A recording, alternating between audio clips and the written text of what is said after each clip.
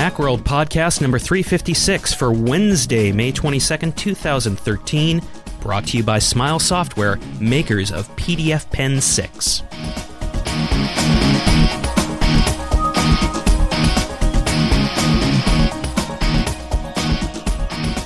Hello again, everyone. Welcome to the Macworld Podcast. I'm your host this week, Philip Michaels.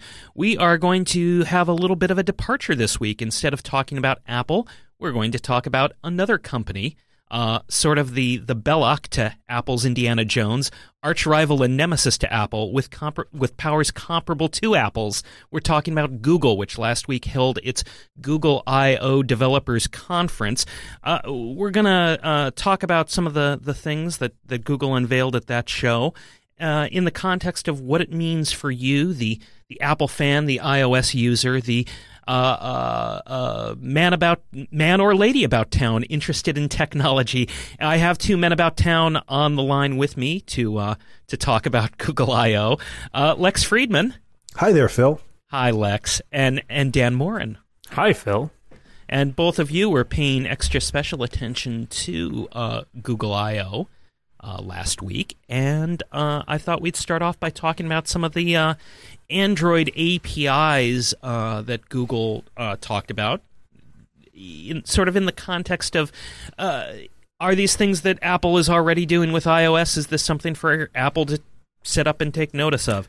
Dan, you were, in particular, were covering the API angle, and just sort of remind the nice people listening to us what Google had to say. Sure. Well, for those who didn't turn out as soon as Phil said Android APIs, yes, we're really just talking amongst ourselves right now. There are a few announcements that came out of this. One of the first was new location-based APIs. Now, this is interesting because these are things, as it turns out, that Apple is largely doing so far. They talked about three in particular. One is this new fused location API, which is basically a fancy way of saying that your Android device has a variety of technologies for figuring out where you are, much as most smartphones do. It has cell towers it can locate from, it has GPS, and it has Wi-Fi location abilities. And so Google is now sort of packaging all this into an easy-to-use API so that it can sort of standardize it across for software developers. They don't have to implement their own location-based systems for taking advantage of all these disparate systems. Rather, they can tap into a single API that knows how to use all three of those technologies to provide even better locations. This Sounds is something fiendishly iOS-like. Dun dun dun. Yes, this is something Apple's been doing for a while with their own core location systems and location services. So, in that realm, that's something very similar to what Apple's doing. They announced two other location-based APIs. One is geofencing, which Apple also introduced, I believe, in iOS 6. Seems like it was iOS -4 for how long it took Google to do. And that lets you sort of define an area and then set up events to happen when you enter or leave that area. iOS users will remember you can set reminders to trigger when you leave or arrive someplace. You can also use things like Find My Friends will let you set up alerts for when your friends sort of, join you at your current location or depart their house if you're stalking them for some reason. So those are definitely things that Apple has already done in the past. In addition, I think they talked about some APIs for gaming as well. Which, right. I was watching the live stream of the Google I/O Google I/O keynote, and was that all 4 hours of it that you were Yes, watching? I sat there for all 4 hours. Oh, we'll talk about the end of that keynote later, I'm sure. But when they went through the Google Play games APIs that they were talking about, it was like I was sitting in on an Apple Game Center demo. Right, without the green felt. Which aren't as exciting to begin with, so hey. Right, I mean, the one thing that I guess Google Play's version of Game Center has as an advantage over Game Center is that it can be cross-platform. So you could make an iPhone game that also supported Game Center, that supported Google Play's version. So that meant that if you create a cross-platform game, then people can play each other multiplayer cross-platform using Google's thing. Now, how compelling that is, I don't know. because there are already many games that work cross-platform. All the Zynga games work on, you can play against people who are using a different kind of device from you, but that is a Game Center limitation. Apple's version, you can only play against iOS and Mac users. Super Stickman Golf too, or Super whatever version. Right. I meant 2TOO listeners. Super Stickman Golf supports the cross-platform. Right. There are a number of games that do that, and so the question I think for developers now will be: do you implement Game Center? Do you implement Google Play, assuming that then if you ship an Android version of your game, that you can run a cross-platform easily without having to, reinvent the wheel? Or do you implement both somehow? Will that? And be I'll tell possible? you, there's this is tangential to our main conversation, but there's a game called Say the Same Thing. It's recently released. The guys from OK Go were involved in making it, and it happened to be the 50 billionth downloaded app. But it's a fun game, and I was playing it. But you have to choose: do you want to sign in with Game Center, or do you want to sign in with Facebook? And depending on which one, it can only be signed into one, and it'll only show you friends who play from one network or the other. So if this is just going to add a third tier to games like that, it's kind of annoying. I want you to let me log into all of those networks and just find my friends wherever they are, because I don't want to limit myself to playing only people who use one service. Right. And I'll add that I skipped the third, location-based API thing, which is actually something Apple doesn't have, which is this idea of activity recognition, which ties into fitness-related software where the phone can use the accelerometer and information to determine whether you're traveling by foot or on bike or by car. There are apps that do this already. On iOS in particular, there's an app called Moves, which runs in the background and tracks where you go through the day and can figure out based on, your speed and your gait and stuff like that, whether you're walking or biking. But this is potentially really attractive for people looking to design fitness-related apps. I will say the thing I heard from Google on their location-based APIs that I found interesting, it's not necessarily something that Apple doesn't offer, but Apple hasn't said anything about it, but they said that it was limited to gobbling up 1% worth of battery per hour. Which seems low. If every time I use GPS-intensive functions on my iPhone, I can sort of watch the battery melt away. So I'm optimistic that we'll hear something from Apple on how it's going to conserve battery life during geolocation stuff at some point too. Let's keep on this theme of things that Google announced that will sound eerily familiar to anyone who's familiar with the way Apple does things, and talk about the store redesign that Google unveiled for it was Google Play, correct? Correct. That's right. And so the redesign, among other things, adds an algorithmic app recommendations feature. So based on apps you like, here are other apps you might like, which iOS owners will recall as Genius. Now, I will say right away that I think that Genius on iOS is stupid, because most of the time, if it says, hey, you bought a to-do list app, you might be interested in this other to-do list app. Well, no, I have a to-do list app. I'm interested in, productivity. Show me something else. But it's like, you like word games. Here is another version of the same word game you already like. Or here's another version of whatever app that I already like. So maybe Google's algorithm will be smarter. And to Google's credit, I believe they said that the Google Play algorithm will take into account friend recommendations too, which the App Store does not as yet do. Although in Game Center in particular, it will show you games that your friends play. So Very true. But it doesn't sort of backport that information into the App Store.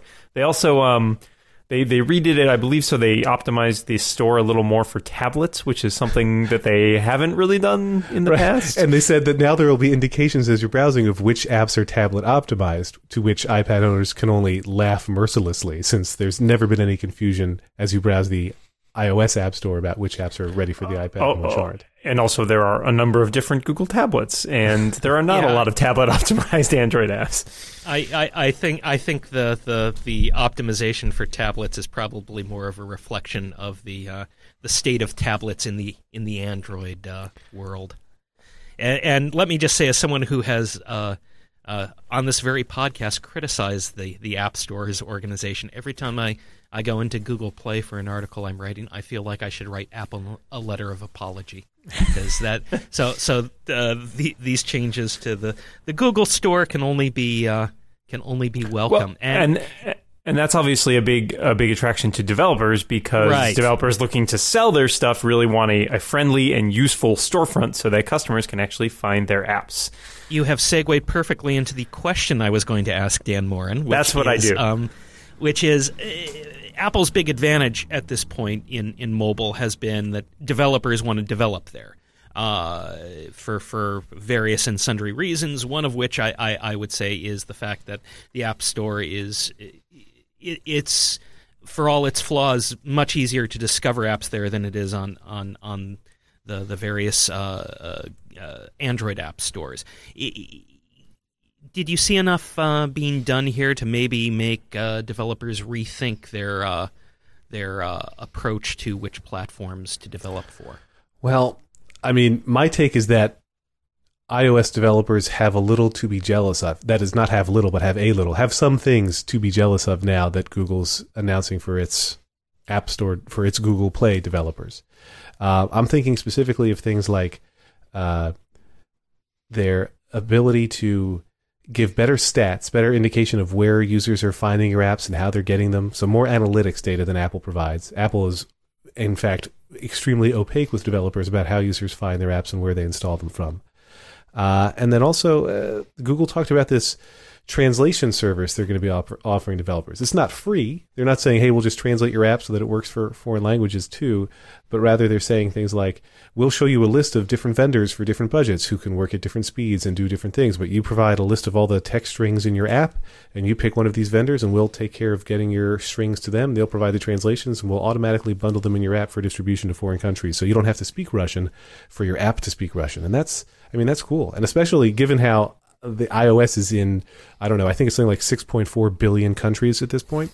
That's a lot of languages, and most developers don't speak them all. And that's a big market, too. I mean, speaking as someone who's wandered through the app pavilion at Macworld Expos of years past, there are a number of companies that offer this kind of service. And as Lex is saying, with the widespread nature of the App Store, there's clearly a lot of interest in that and a lot of demand for it, for people, for apps to be localized in these various languages. So it's very clever of Google to figure out a way to sort of play matchmaker and say, hey, here are the services, here's your app, we're going to make it easy for this to happen, rather than you having to go through, a huge rigmarole to find a vendor, contact the right vendor, get the billing, pass information back and forth. So that's definitely one element I think that developers might find attractive. I mean, and along those lines, I think there's also, Google talked a little bit about how it can handle beta testing and staged rollouts of apps. So, you're creating a new app and you want to give people access to it on a limited basis. iOS developers can do this, but it's very kind of crude at this point in terms of how it works. There's limits on how many devices can be used for it, and then managing them can be kind of a pain. So Google looks to be trying to simplify that in the way that it lets developers roll out testing versions of its apps. And that's something I think that iOS developers would certainly like to see, or they'd certainly like to see some sort of progress and evolution of that standard as it currently stands for Apple's platform. Lex, tell us a little bit about Google Now and what Google did last week to add new features to that, and how iOS owners might find some similarity with what Apple does with Siri and also reminders. So, I mean, Lex Friedman devotees, and really who isn't these days, know that I'm obsessed with Siri and use it all the time. And Google Now it's more than that, but it's Google's take on the same sort of technology. Google Now on Android phones lets you talk to your phone and get information. You can use some of that Google Now functionality in the Google app for iPhone and iPad. And then besides doing speech, it's supposed to be search without the rigmarole of having to type in a search request. Or even think about what you want to search for. Yeah, it just serves up information based on where you are or what you're doing. And that's sort of the 500-yard view of how Google Now works. So, right. And right. So stepping back, continue, Lex. Well, with Google Now, the announcements that Google made, some of them were, again, amusing to iPhone owners, since they said things like, now you'll be able to trigger Google Now and say things like, remind me to call Phil tomorrow at 4 p.m. And then Google will save that reminder for you, and it will remind you at the chosen time. A feature not new to anyone who has ever used Siri on any device. I think that's iOS 5, if I'm not mistaken. Yes, it's 2011, I believe that feature. Welcome to 2011, Google. And it doesn't seem, I don't know. Google really spent a lot of time talking about that reminder support, and it didn't, I guess I'm spoiled, right? It didn't seem to me like such an advanced feature since it's been around for a long time. They also, Dan had talked before about the location API, so you can do geo-fenced reminders. Remind me to call Phil when I get home. Again, something that has been with iOS for a good long time.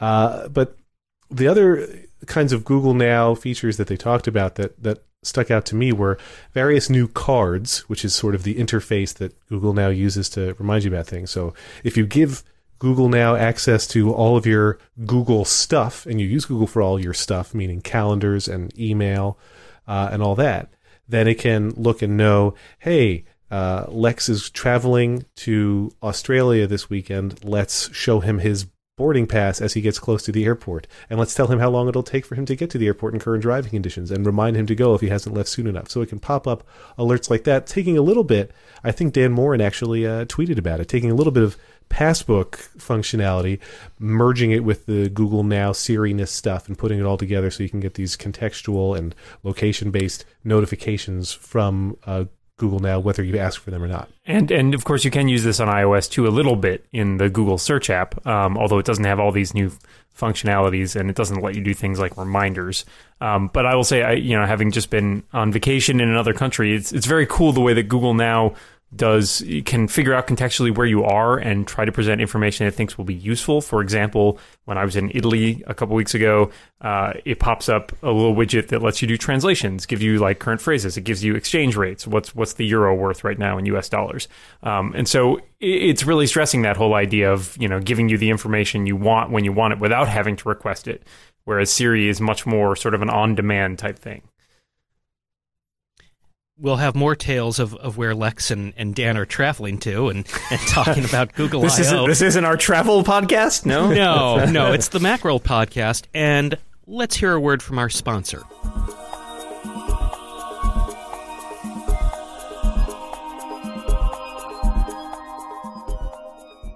This episode of the Macworld podcast is brought to you by Smile Software, makers of the fabulous PDF Pen 6, which got a 4.5 mouse rating from Macworld. Why? Because it's the all-purpose Mac PDF editor. You can add signatures, text, and images. You can make changes and correct typos. You can scan documents and turn images into words that you can edit. You can fill out forms without ever having to worry about messing with a fax machine again. New in version 6, Microsoft Word export. You can also have an editing bar for faster, easier access to tools and properties, and now the app has been optimized for Retina display Macs.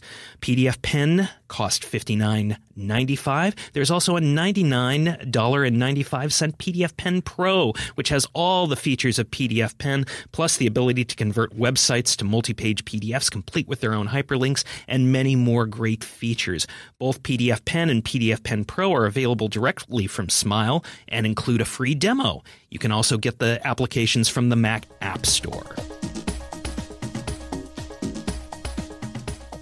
Okay, we've talked about the things that Google announced that are not that spectacular if you're a big-time iOS user. Let's talk about the area where Google enjoys a decided advantage over Apple currently, and that is Maps, I would argue. Maps. Any disagreement that Google is probably a step or three ahead of Apple in the Maps game? They're pretty much. I think 3 is possibly underselling it. Mm-hmm. So, what did Google announce in terms of Maps at Google I/O, and should it be causing some sleepless nights in Cupertino? Well, there were 2 primary announcements. One, as you might expect, was the Google Maps app for smartphones. And they took an opportunity to, point out specifically that Google Maps for iPhone has done very well since they released it late last year. And they took that opportunity then to make a couple digs about how their data is so much better than Apple. That was the "You Mama So Fat" portion of the Google I/O keynote. Your map's so inaccurate that when you go around the house, you're in someone else's house. That's terrible. They talked a little bit. They started off talking about data and how important data was and how many countries they had data for and these ground truth teams that they've deployed. That is obviously a very pointed end of the stick to Apple, whose Maps program is notoriously inaccurate or less than accurate in some places. So in the Google Maps app, they're spicing it up in a couple ways. A lot of it is interface rejiggering in terms of making certain things more prominent. A lot of it is social related. So, for example, they're standardizing the ratings of local businesses across their website and mobile. So it's now all out of this 5-star rating.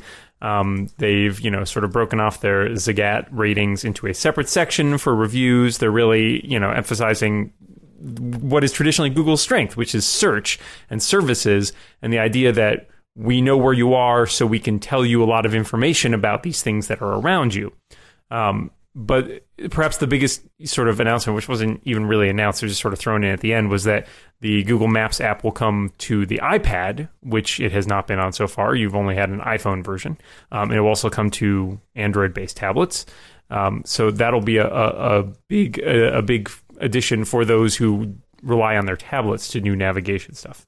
The second thing they announced, which was probably the larger of the two, is they've decided to completely overhaul the Google Maps interface on the web.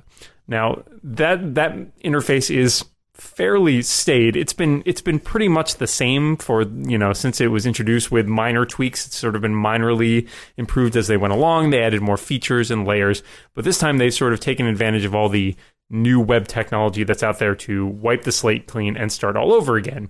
And a lot of it is based on stuff that clearly is influenced on a touchscreen approach. So rather than you go to the Google Maps page, you enter a search term like coffee places near me, and it's showing you a list of coffee places in like a pane on the side and then little arrows on the map. The map takes up the entire screen, and it just sort of pops up the locations on the map itself rather than providing you with that list of options. It's quite stunning in its view. It's all vector-based map tiles, which is the same thing that Apple does on iOS maps, which is to say, it lets you resize things very quickly. It can scale on the fly rather than have little tiles that load in as you go. It's very smart about, zooming in on information, providing more detail as you get closer and closer. They made a big deal out of it being very contextual, and to a certain point, at one point, one of the guys said, well, it's a pretty much a unique map depending on where you click. It will figure out, if you click on a coffee shop, it will show, assume you want to look at coffee shops, and thus it will emphasize where the other coffee shops are on the map. If you click on a particular location, it will think, you're looking at this location, maybe you want to go there. It's going to make sure that it puts street names down on all of the streets that lead up to it and sort of de-emphasize other stuff that's off to the sides of the map. And it's got some other features built in that will be more familiar to people who've used Apple Maps so far, like these 3D animations and flyovers. Some of them were previously part of Google Earth, which has been a separate app on the Macs and PCs and iOS devices, and they've now implemented some of those features within Google Maps itself, so you can get these 3D rotatable views of certain cities. In many places, you can even go inside these landmarks. They have these kind of funky, it's like almost like a augmented reality tour. They have a couple different things. One where it's like a 3D rotatable view inside in particular landmarks, and then some where it's actually these strangely morphed together photos of pictures that basically have been taken by users and uploaded and made available to Google Maps, and it will sort of morph them into one another as a crazy slideshow. I was playing around with them this morning, and it's quite trippy.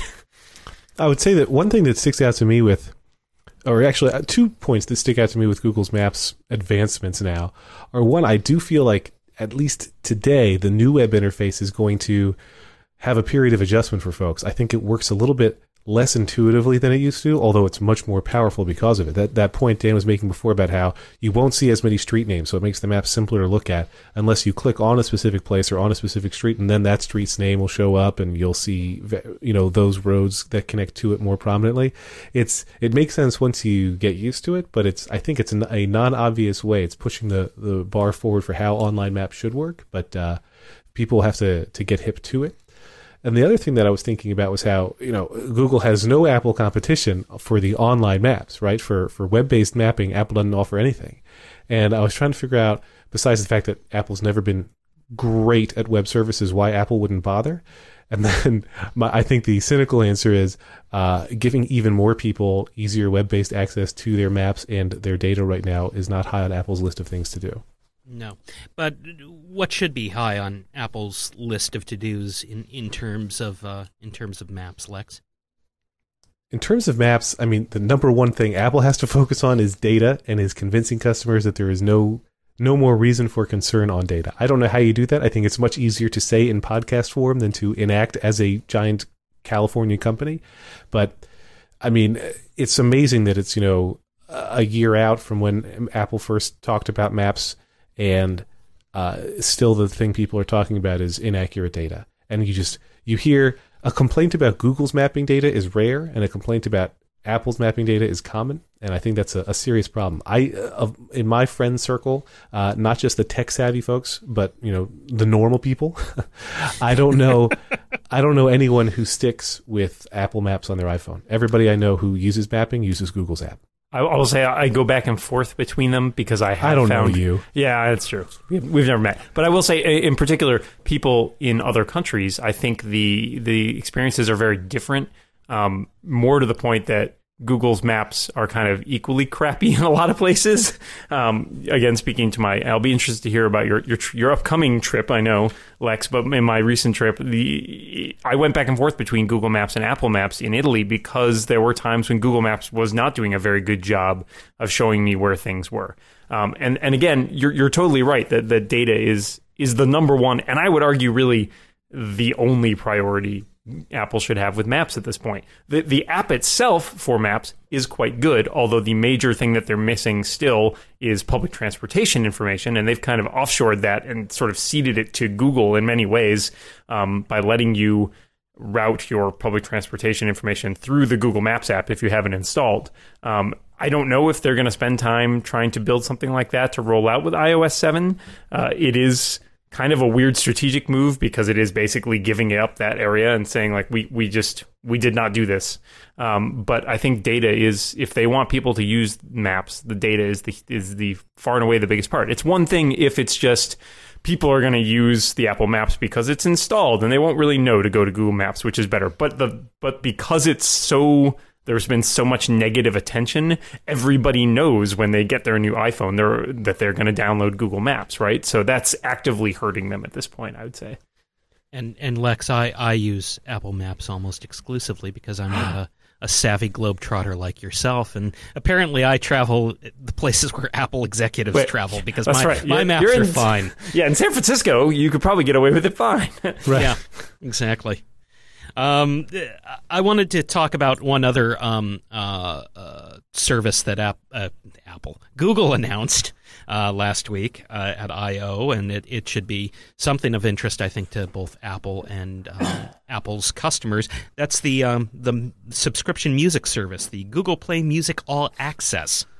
And Apple has not yet gotten into the subscription music game. Is there any reason to think that this is something that's going to prod them to move more quickly on this?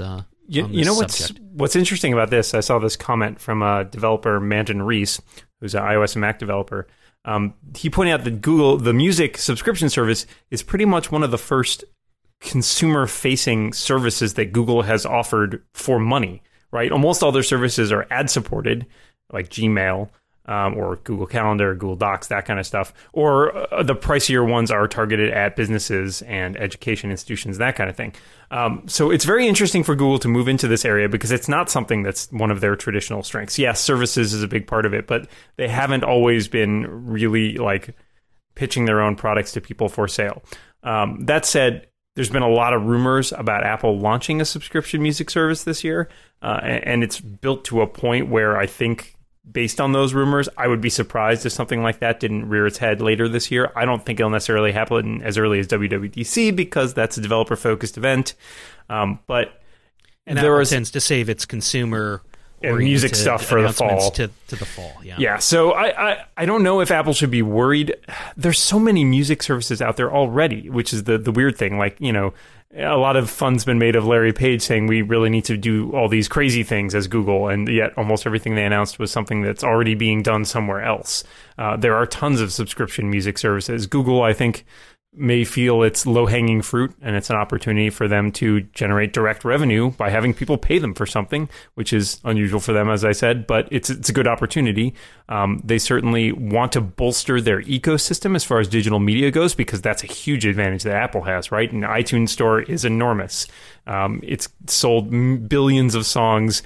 They've got huge deals with all the music and video and books, and Google has been playing catch up to them in a large degree. And it's one of the big powers of iOS as a platform is that you have access to all of these things. So I think Google felt like it needed to do it, and it felt like the subscription service was a good opportunity for them to provide something that Apple does not currently provide. But I don't think that you see Apple quaking in its boots. The thing that's interesting to me is that for all the hype Google gave its music streaming service, where it talked about how there's going to be curated playlists from genre experts. So if you're like, I like this song, play me a bunch of music like it. It's not just algorithmically, but in theory, human-driven playlists. But none of it seems that different from any other music subscription service. I think that RDO and Spotify and whomever else, they're not identical services, but they're close enough that I don't see what Google's offering besides the fact that it's Google. And since the other guys all have Android apps, not to mention iPhone apps, I'm not sure what's compelling about a Google offering, or even what Apple can make compelling about an Apple offering. That right? Is there music? Is there music we haven't heard? Like that's the thing. Is like. So the music industry being so homogenized and everything, we see the same music at all these different services. So it's really just a question of whether you want to rent it or buy it. And then there's options for both of those. I'll throw this out there. Maybe Apple leverages its relationships with the record companies to be more extensive than some of these other services. That's just me spitballing, actually. Yeah, there's opportunity still. I think. Things like pricing models and availability. There's certainly exclusivity deals that could be made that help you bolster that to a certain extent. But we're in this very strange sort of situation right now where, within the last 10 years, we've gone from this, everybody's got a music store, and then a lot of the music stores died off. But, you've got a couple. You've got Amazon and Apple, which basically dominate the market. Google's not really been a player in that area. So now we've got this new sort of second tier of subscription services, and it's a question of, well, like with the video services, do you give your money to like 4 different music services, or is that ridiculous? I would say it's probably ridiculous. You're probably, they really are. This is more of a zero-sum game than being able to say, well, I can buy some tracks from Amazon if I like those, if they've got a better price, and I can buy some tracks from iTunes if I just, that happens to be what's convenient for me right now. But you're probably not going to want to start shelling out $10 a month to like 4 different music services, because the vast majority of all of that is going to overlap. So features, exclusive content, deals, as Phil, you were saying, with record companies, that's the kind of stuff that's going to try, convince people to go with one offering over the other, and integration is the other big part. And that's something Apple's done a very good job of with the iTunes Store, integrating that into iOS and Mac. For its users, it's a good solution for, 90% of the time. And so if it's working well and it's integrated well with the rest of its platforms, that's going to be compelling for a lot of Apple customers. I think for us as people who cover Apple, the Google I/O keynote is interesting because Apple's presentations really tend to be tightly focused. To the point where sometimes they'll have product announcements that they don't even talk about in the keynote, wrap things up in 90 minutes, no one gets hurt. As we've alluded to, the Google I/O keynote went on for, 3.5 hours? Yes. Nearly 4 hours, and featured a very interesting segment by Larry Page, Google CEO, at the end of it. He took questions for 45 minutes. I don't think I've heard Tim Cook speak a total of 45 minutes in the time that he has been CEO. Like if you glue together all of his financial call interviews and stage presences, I think you'd hit the 30-minute mark. I'm also trying to imagine Tim Cook speculating on maybe it would be better if we all released our medical records and had an what island. if I had an island where I could do what I want, free from your human laws, which I'm exaggerating, but were some of the. It seemed like Larry Page was riffing, and I thought it might be interesting to compare and contrast the Google approach to keynotes there and the what Apple does, where it's more tightly controlled. And see, what I think it is playing exactly to Google's fan base. Because I was trying to think, what is the point of this? He added very little to the keynote itself. Whether you thought what he said was interesting is another thing. But in terms of, here's something beneficial to the keynote, you learned nothing more about Google's product unveiling announcements from Larry Page's Q&A and speech. But I think saying, "Hey, let me take some questions from anybody here," plus Robert Scoble, is really is really saying, "Look how open we are. The other guys will never do this, but we are Google and we are open." And I think it's duplicitous, or I think it's trickery. I think it's stage tricks. Let's say stagecraft. But I think it's, look how open I am. Ask me anything you want, and I will answer it. And there were I think he mostly got softball questions, which isn't surprising because he mostly had fans of Android there. But anything that it was as with any other public Q&A, he wasn't really going to make major news of saying, you know what, we're wrong about that, or get angry or fly off the handle. He gave exactly the sort of political answers you might expect, with maybe slightly harsher public criticism for Oracle than I had expected. I thought it was basically a 45 minutes of Larry Page practicing his stand-up routine for the open mic night. What's the deal with laws that are older than 50 years old, huh? What good are those? Anybody? It was like a Fish concert. We're just going to play.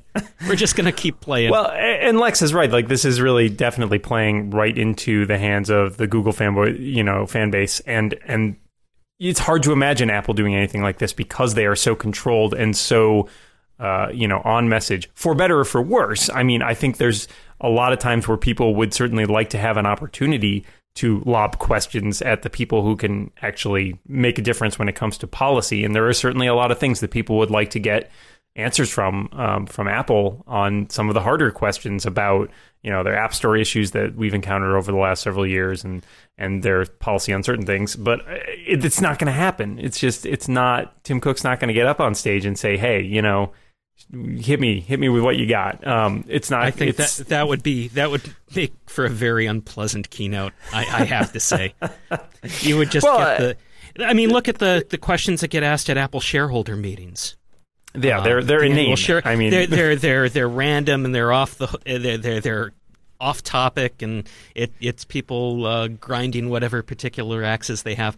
Oh, that would be very unpleasant to add that to a wouldn't it be great to have someone come up and ask a question about some obscure API and how come it doesn't work this right way? Tim, I want to know why Al Gore is on your board of directors. Just things like that. It's very interesting to see the disparity between the two of them. Google did seem to let's just throw stuff out there and give you everything. It's like one of those. It's like a buffet. They've just got hey, have a little bit of this, have a little bit of this. Whereas Apple's, I think, tends to go more of the prefix meal. All right, we're going to start you off with a little bit of this. We're going to give you one of these, this, and then we're going to wrap it all up with this. And there are different ways of doing things. I'm not sure one is superior to the other. They're clearly both designed to appeal to their audiences. But it does put into stark relief the fact that despite these two companies being competitors and being in the same sphere, they are very different. So we're less than a month away from Worldwide Developer Conference. No one in this podcast really knows what Apple is going to do. But was there anything at Google I/O that screams out for a response from Apple? We'll make this our wrap-up question. Lex? I mean, to me, the two biggest areas where I think it's obvious to folks who are plugged into both platforms where Apple is lagging behind, that I think must be addressed, are developer tools. I think developers want more tools so they can better track and monetize and promote their apps, and I think that Apple has got to provide them, because when iOS developers are expressing jealousy of Android development tools, there's a problem. And I think that, I'm going to save Maps for Dan, but I think that Google now is doing enough impressive stuff, and it's seemingly really smart cloud-level processing of all the inputs that your life generates so that your devices can be useful to you without your asking for help. I think that's something that people are going to see more and more of on the Android side, see their friends actually using and enjoying the benefits of. And if Apple doesn't have a match for that, it'll be the focus of all of Google's ads, and that won't be great for Apple. Yeah, I think Lex is definitely right about that last part, and especially when we look at Siri and see the kind of things that Siri has been promised to do, and then if you use Siri in reality and you're not Lex, who actually has become best friends with Siri or something, then, it sometimes, or in some cases quite often, falls short of what you were hoping it would be able to do.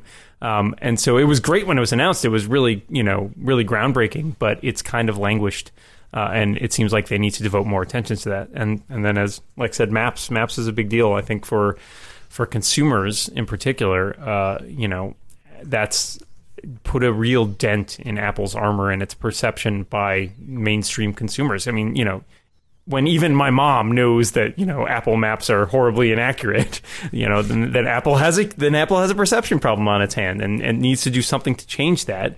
I don't know what that is, whether it's really making a huge push and saying, like, look, we've sent people, Tim Cook has personally dispatched 100 people to every country to map every inch.